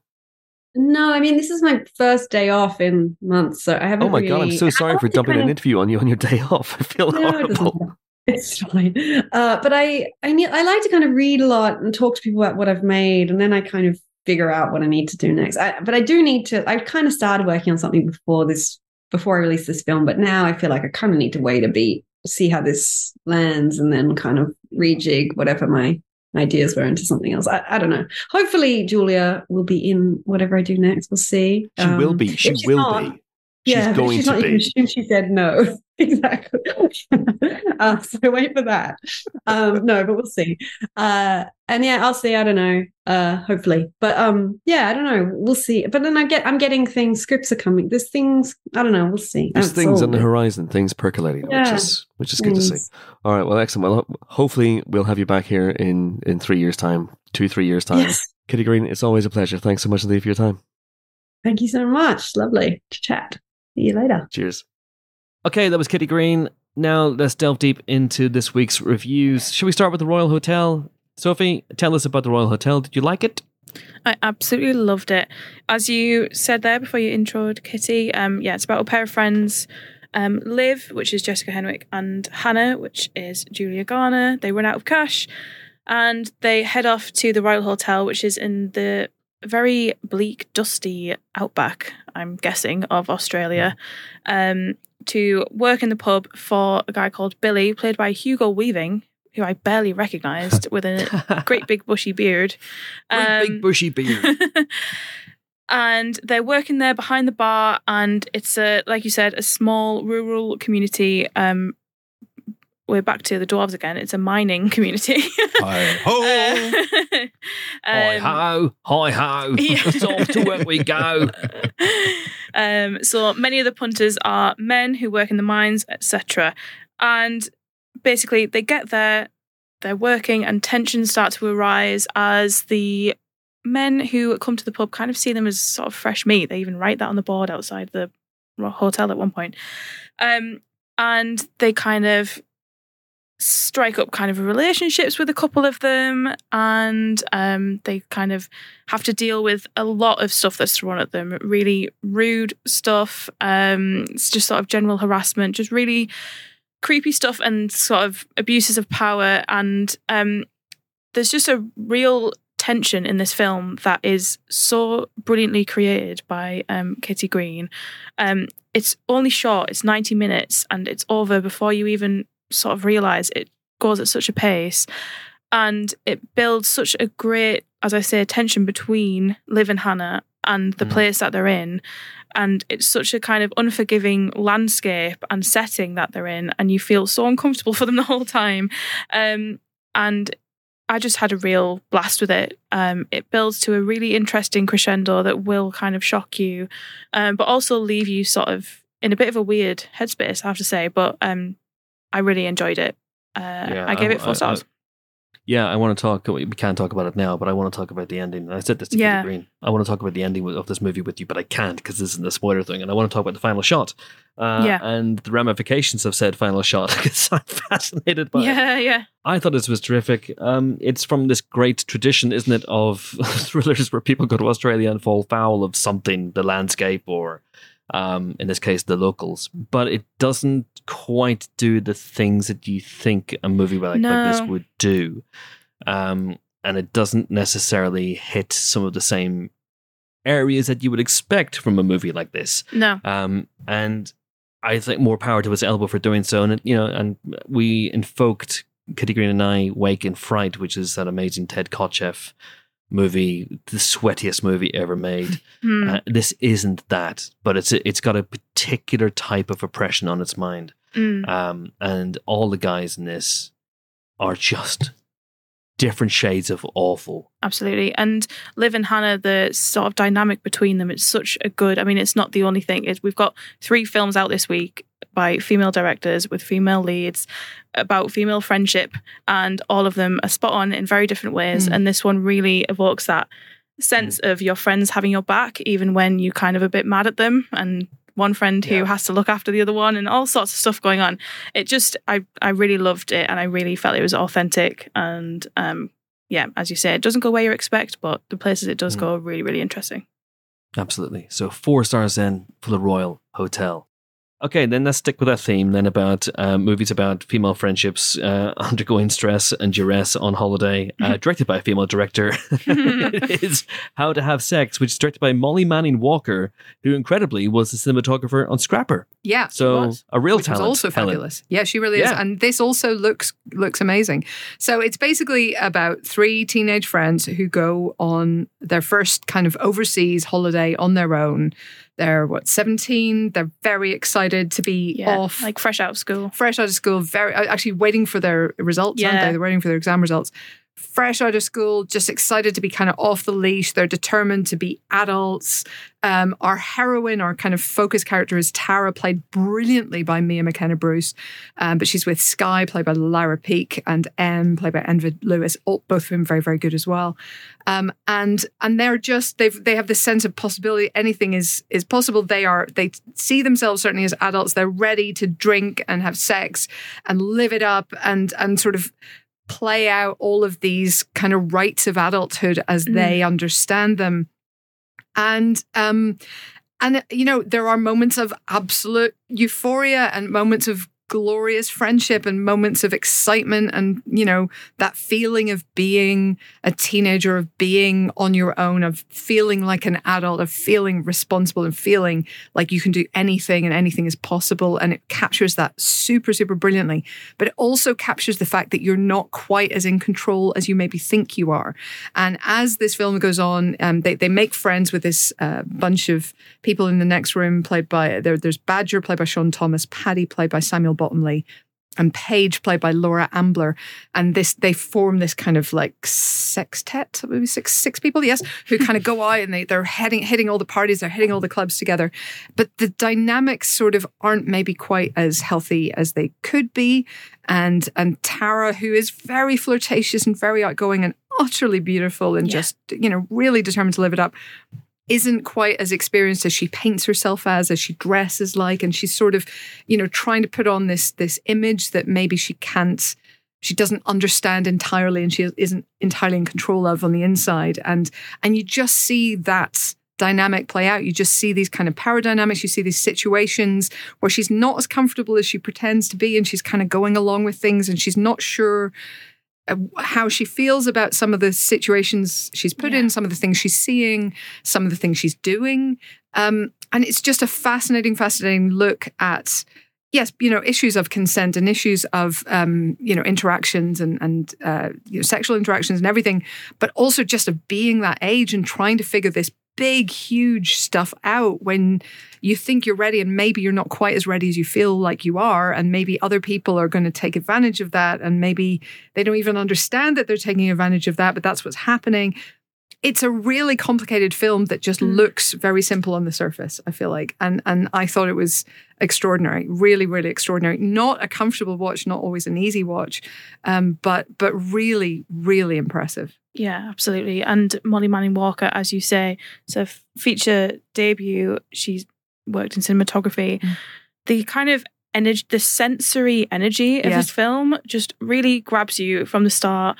You can smell the Alco Pops. You can smell it. You can feel the sun. You can feel the headaches when they wake up in the morning, when it cuts from the club to the like sun coming in the hotel room, and you can feel like their heads pounding, and they get straight back on it, and like the noise of the clubs and just all of it, and it's shot so beautifully.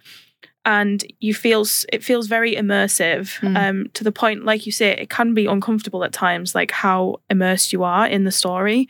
But it tackles some really tough stuff in a really nuanced and non-exploitative way, which will leave you. I just kind of, the credits rolled, and I just had to sit there for the whole credit. I couldn't get up after it. It really sort of affected me. And it's just an absolutely wonderful film. I mean, it was our Alif Afghala. We've really backed this film, and it absolutely deserves it. Yeah. I really loved it. Really, really stunning. And I can't wait to see what both director and star do next, because I think they're incredible talents. Mm-hmm. Absolutely. All right, so we gave this one 4. Is that right, Sophie? Yes. Yeah. Okay. Yeah, be a very high 4 sounds for like me. Very high 4. Yeah. Okay, because it sounds like you're arguing with yourself. You maybe want to give it a 5, but yeah. Next up. James. Hello, Chris. It's time for you to fill us in on your bottoms. Indeed, it is. This is the new film by Emma Seligman, who did Shiver Baby. And it also stars that film star, Rachel Sennott, who co-wrote this with Seligman. This is a teen movie, which, as many of you will know, is one of my chosen genres. It really I is. very much enjoy it. And this is a glorious teen movie. And I think the best way to explain this, before I tell you what it's about, is the tone lands somewhere in between 10 Things I Hate About You and Scott Pilgrim versus the World.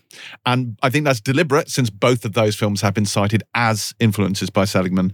And it's glorious. And it stars Rachel Sennott as PJ, and it stars the Bears, Ayo Edebiri as Duncan. As Duncan, yes, that's right. As Josie, and they are bottoms, and they are the bottom of the social ladder. You know, they're the least popular girls in school. They're sort of referred to as, I think, is it the ugly gays they are referred to? Ugly, untalented gays. Ugly, untalented gays, yes. They're 2 queer girls. They're not having the best time at school. So at one point, they come back from the holidays, and due to a ridiculous misunderstanding, someone thinks they spent the summer in juvie. So they decide to spin this into of course, as you would at school, by starting an all-female fight club. And they come to this club and they beat the snot out of each other. And it is, ridiculous as it sounds, it is funny, it is touching, it is utterly weird and completely bonkers in a way that, tonally, it almost feels at points almost like you're watching an animation, because some of it is so utterly absurd, and some of the things that even just go on in the background. So their sort of nemesis, if you will, are the football team, who are naturally worshipped as heroes by the entire school. Everything they want goes. The football players, incidentally, never ever take off their football kids or their shoulder pads. Not really explain why, but I love that about it. It's utterly mad. 2 brilliant performances. Ayo Edebiri, obviously brilliant in The Bear, but really, really, really good in this. Ruby Cruz is also good in this as Hazel, one of the friends, and another member of the club. So much fun, so utterly bonkers, and at times quite shocking. And some people may take a little while to adjust to the tone, because, as I was saying to Sophie earlier when we were talking about it, Scott Pilgrim is utterly bonkers, but the computer game imagery and stuff, I think, helps you realise that it's surreal and it's not meant to be taken literally. This doesn't have any of that kind of furniture in it, but it is just as deranged. The derangement, but it's wonderful. The derangement kind of creeps up on you. Oh, it does. It really does. Because, first of all, they're going around the school, and, the sort of star player on the football team is, as played by Nicholas Galitzine, who I think we last saw in that ridiculous Red, White and Royal Blue, where he was like playing the straight romantic lead, and very unstraight romantic lead. And here he's playing this ridiculous man-child who is the star of the football team, and his picture is everywhere over the school. And at first you see a couple of them and you're like, well, that makes sense. And then you see the sort of, topless ones, and you see him painted as the creation of man and Michelangelo's style, right? And it just kind of builds and builds and builds and you realize how much more and more ridiculous it gets until the final act, which is just insane in the best possible way. Absolutely.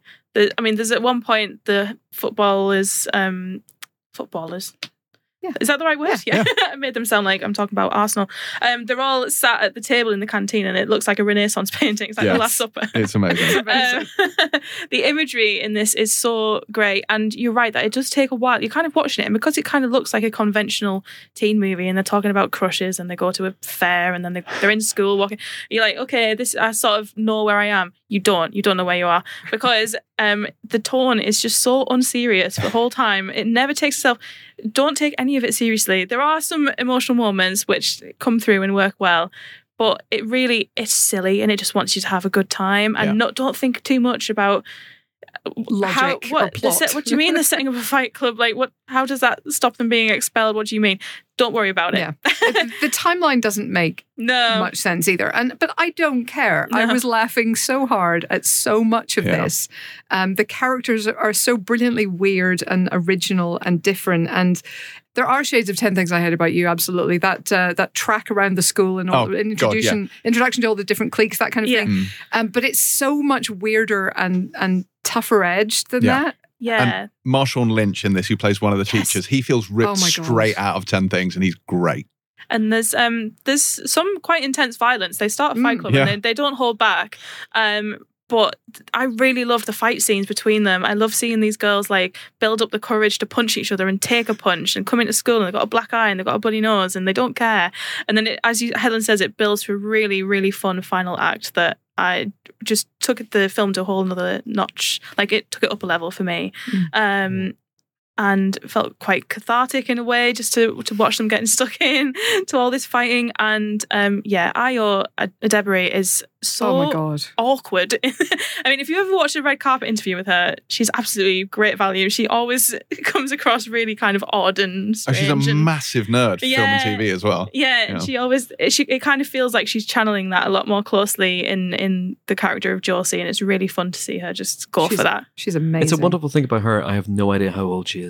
This is it. Yeah. I think she's about 28. We were just talking about this earlier, me and James. I think she's around 28, maybe. It's just not what you expect on any level. I loved it. Really, really, really fun.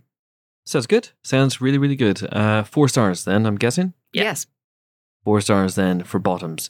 And real quick, because both Helen and I have to run, there are 2 films that are on Netflix right now. One is Worth Your Time, Helen, and the other one is Pain Hustlers. It's okay. Pain Hustlers is basically about drug reps. So you've got Chris Evans playing a sort of established drug rep for this company run by Andy Garcia, and Emily Blunt, who's this very down on her luck single mum, gets a job there and just flourishes and absolutely takes the whole company to a new level and pushes them all forward. But they start to use less and less legal methods of pushing their essentially fentanyl to patients who maybe could get addicted. So this is directed by David Yates. Look, I thought it was actually fine. Very good performances from the leads, as you'd expect. Catherine O'Hara, no relation, is also very good in it, as you would expect. The problem for me is I watched Dopesick, which did exactly the same kind of story, but in far more depth, with far more nuance and at far greater length. So I watched this and it just felt a little bit flat and a little bit glib as a result. So look, it's fine. I thought I'm a little bit warmer maybe than our 2-star review, but not a lot warmer. 2 stars then for Pain Hustlers, but Annette Bening, if we're going to stick with the MCU, because everyone's in the MCU these days, we've gone to Marvel herself. That's right, we have. It's easy to forget that, right? It's easy to forget Annette Bening was in Annette Bening? Well, she's kind of playing a superhero here as well. So Naiad is a biographical drama film, which is based on the story of Diana Naiad, who is a swimmer, and Bening plays her, with Jodie Foster as her basically best friend and sort of coach, Bonnie. It's a narrative version of the story. So she tried to swim from Cuba to Miami, over 100 miles of open water filled with sharks and jellyfish and very strong currents and just nightmarish stuff when she was 28. And she failed and she essentially quit swimming pretty much for years. And this is her coming back to it, deciding for her 60th birthday, no, she does want to do that swim after all.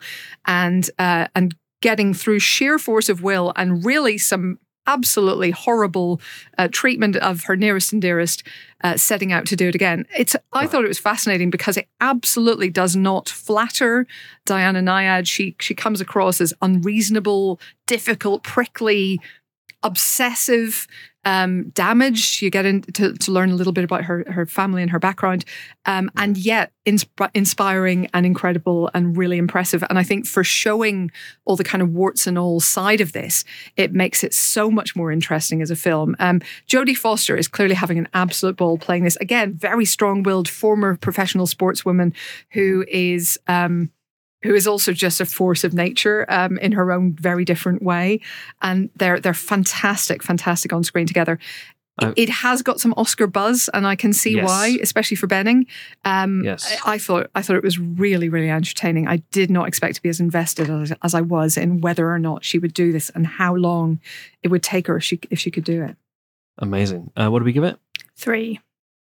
3 stars. 3 stars then. So maybe the film doesn't quite sing, but the performances do. The performances definitely stand out. I mean, I'm maybe a bit warmer on the film than that, but yeah, I'm not gonna march into the offices and storm the city. I hope you wouldn't. That would be outrageous. Although I'm never there, so you can have at it. 3 stars then for Nyad, and that is it for the review section. But there's one more thing to come, one more little bonus, which is Patrick Stewart. Oh, yes, indeed. The great Patrick Stewart, Sir Patrick Stewart, if you will. He has his memoir out. It's called Making It So. It is a cracking read. It's in all good and evil bookstores right now.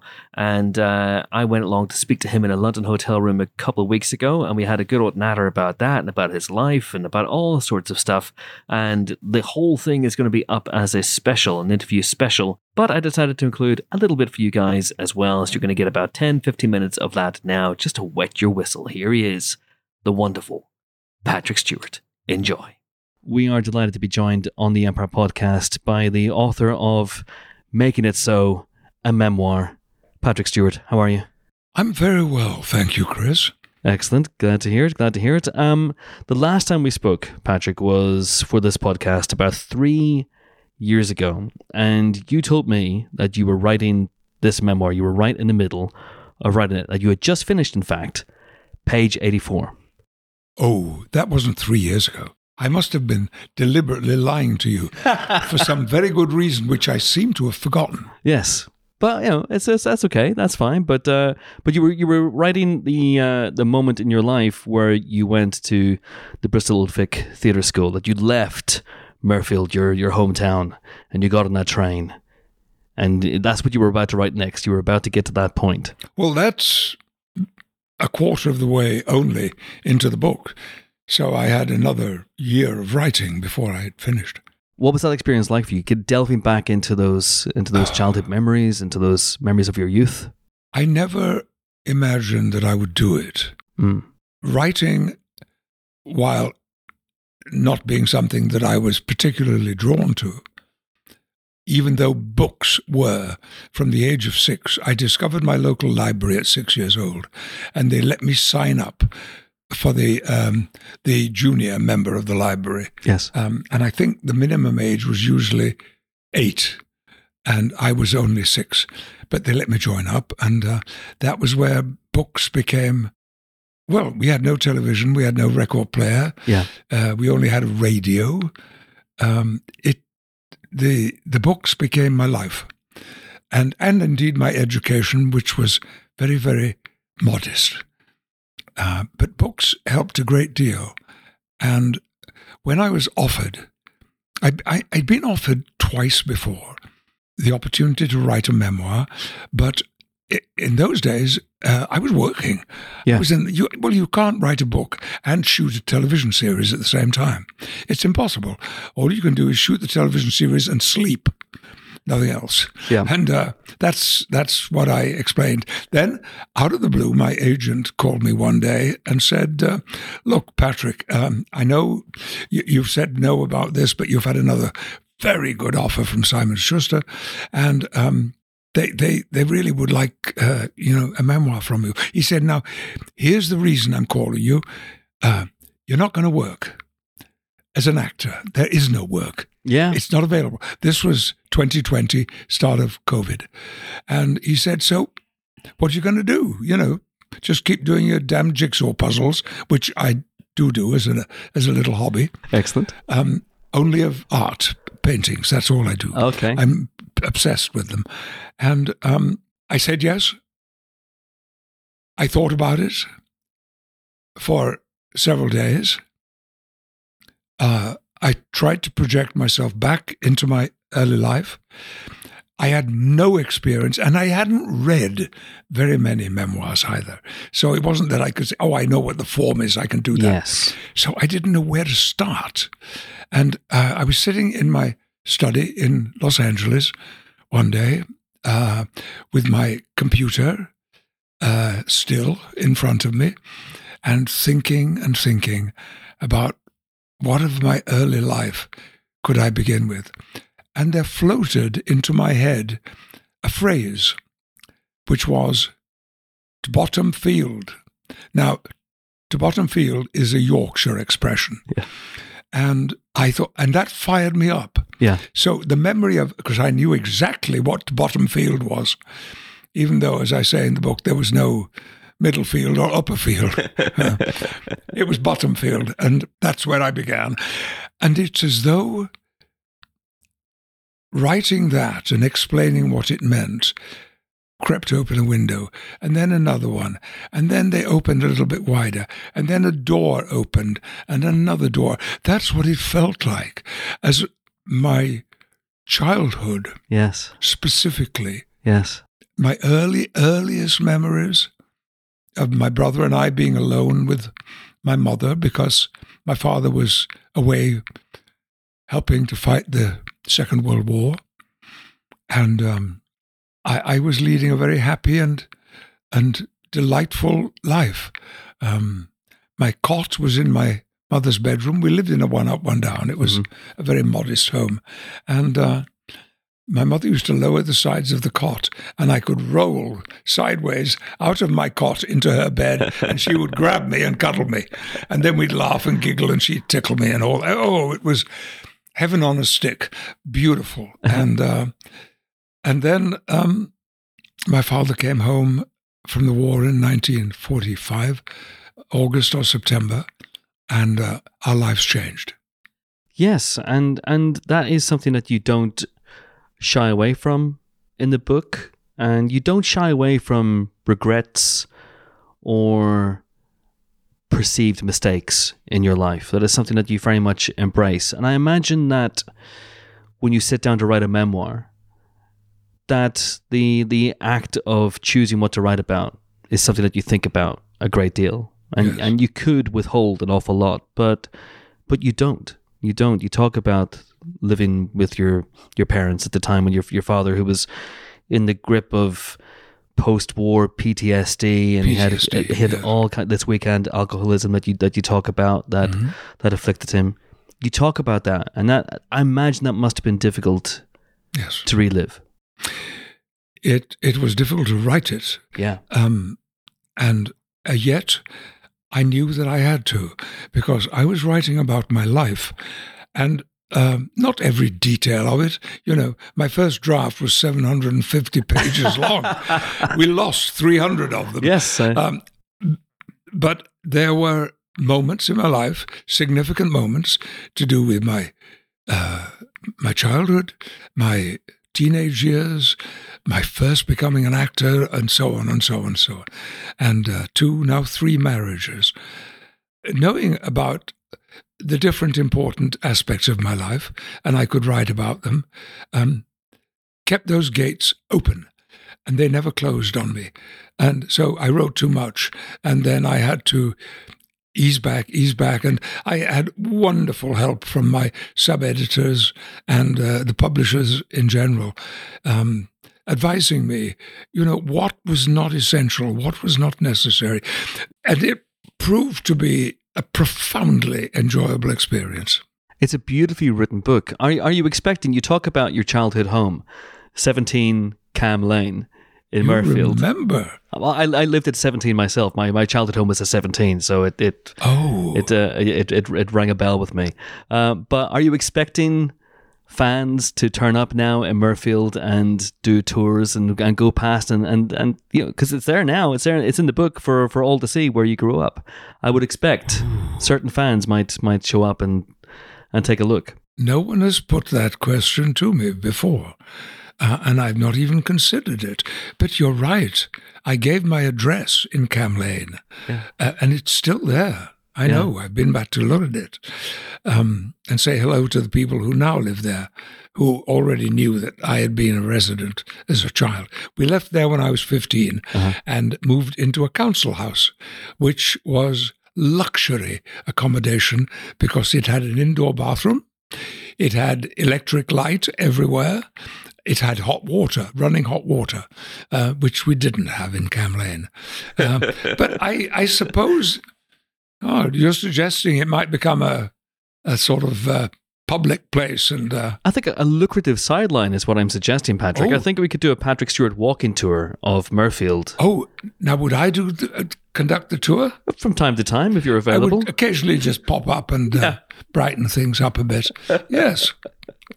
Well, I'm sure I could find one of my ancient relatives who would be happy to take over the job. That'd be one hell of a thing. Was there a moment when you were writing the book? Was there a recollection, a memory that really surprised you? That swam to the surface? Yes, it was when I was cast in a film, the first film I'd ever been cast in. By the way, I loved films. I would go sometimes once, twice, if my pocket money would hold out, 3 times a week. And it meant so much to me. But I'd worked for years as an actor, but never done a movie. Then I was cast in one. Yes. It was only half a day's work. And it was a film called Hennessy. Mm-hmm. And the leading role in the film was played by an American actor, Rod Steiger. Now, what my agent didn't know was that when I was 13, I saw a film called On the Waterfront, which had starred someone called Marlon Brando, yes, Rod Steiger, yes, Eva Marie Saint played the female lead in it. And who's the bad guy? What was his name? Oh, Lee J. Cobb. Lee J. Cobb played the bad guy. Yes. And anyway, Rod was, it was only half a day's work. He was very kind to me. And there'd been a problem about them releasing him before they'd done my coverage and saying, oh, we'll somebody will read in. And he said, what the fuck do you think I am? Patrick's been doing off-camera lines for me. I do them for him. Yeah. You fucking idiot. And he really bent. And I'm saying, it's okay. It's okay. It doesn't matter. And anyway, we did. And he stayed behind and he fed me my cues. And he did them for real, just like he'd done them on camera. Yes. And afterwards he said, I'm sorry, I apologize like that. That happens from time to time. But he said, were you having lunch? And I said, oh, do we get lunch? Because I'd never been on a movie set before. And he said, oh, yeah, it's over there, that van over there. You can get what you wanted. This is my trailer. Bring it back there and we'll have lunch together. Wow. Rod Steiger was inviting me for lunch. And then he said to me, he gave me one of the most important notes I've ever had about filmmaking. At the end of dinner, when they called him, he had more work to do. I was done for the day. And he said to me, just one thing. You must remember, if you're filming, that the camera photographs thoughts. And I've never forgotten it because Rod Steiger told me. And I knew when I went back and watched his films, I knew exactly what he meant. Yeah. Because when he was saying to Brando, take the job. Yeah. Take the job. Yeah. You could see what he was thinking. Yes. And it colored his language, colored his words. And it was a critical piece of acting advice that I received. Okay, that was Patrick Stewart. And on that note, that is it for this week's Empire Podcast. Join us next week for more film-related fun when we'll be bringing you the show live, but pre-recorded, from Leeds. Yes, that's right. We're going to be at Leeds next week, Thursday, the 9th of November. I think there's still some tickets still available. Go to the really interesting URL, store.leedstrinity.ac.uk, and then go to conferences and then choose Empire Podcast, and tickets are just £10. So come along and see us on the night. It's going to be a lot of fun. I'm hoping to be joined by maybe a couple of the people who are in this room right now. We shall see. But it's going to be absolutely cracking. And there's going to be a couple of other guests on that as well. Some pre-recorded interviews with guests, including Nia DaCosta, the director of The Marvels. So that is one to look out for. But anyway, until then, until we meet again, until that auspicious occasion, it is goodbye from my three colleagues of such lethal cunning. It is goodbye to Sophie Butcher. Goodbye. It's goodbye to James Dyer. Goodbye. And it's goodbye to Helen O'Hara. Toodaloo. Toodaloo. And it's goodbye from me. I'm going to Yemen. Can I stay with you when we get to Yemen? 1 Yemen Road, Yemen. I think something like that. Oh man. Thanks for listening. See you next time. Bye.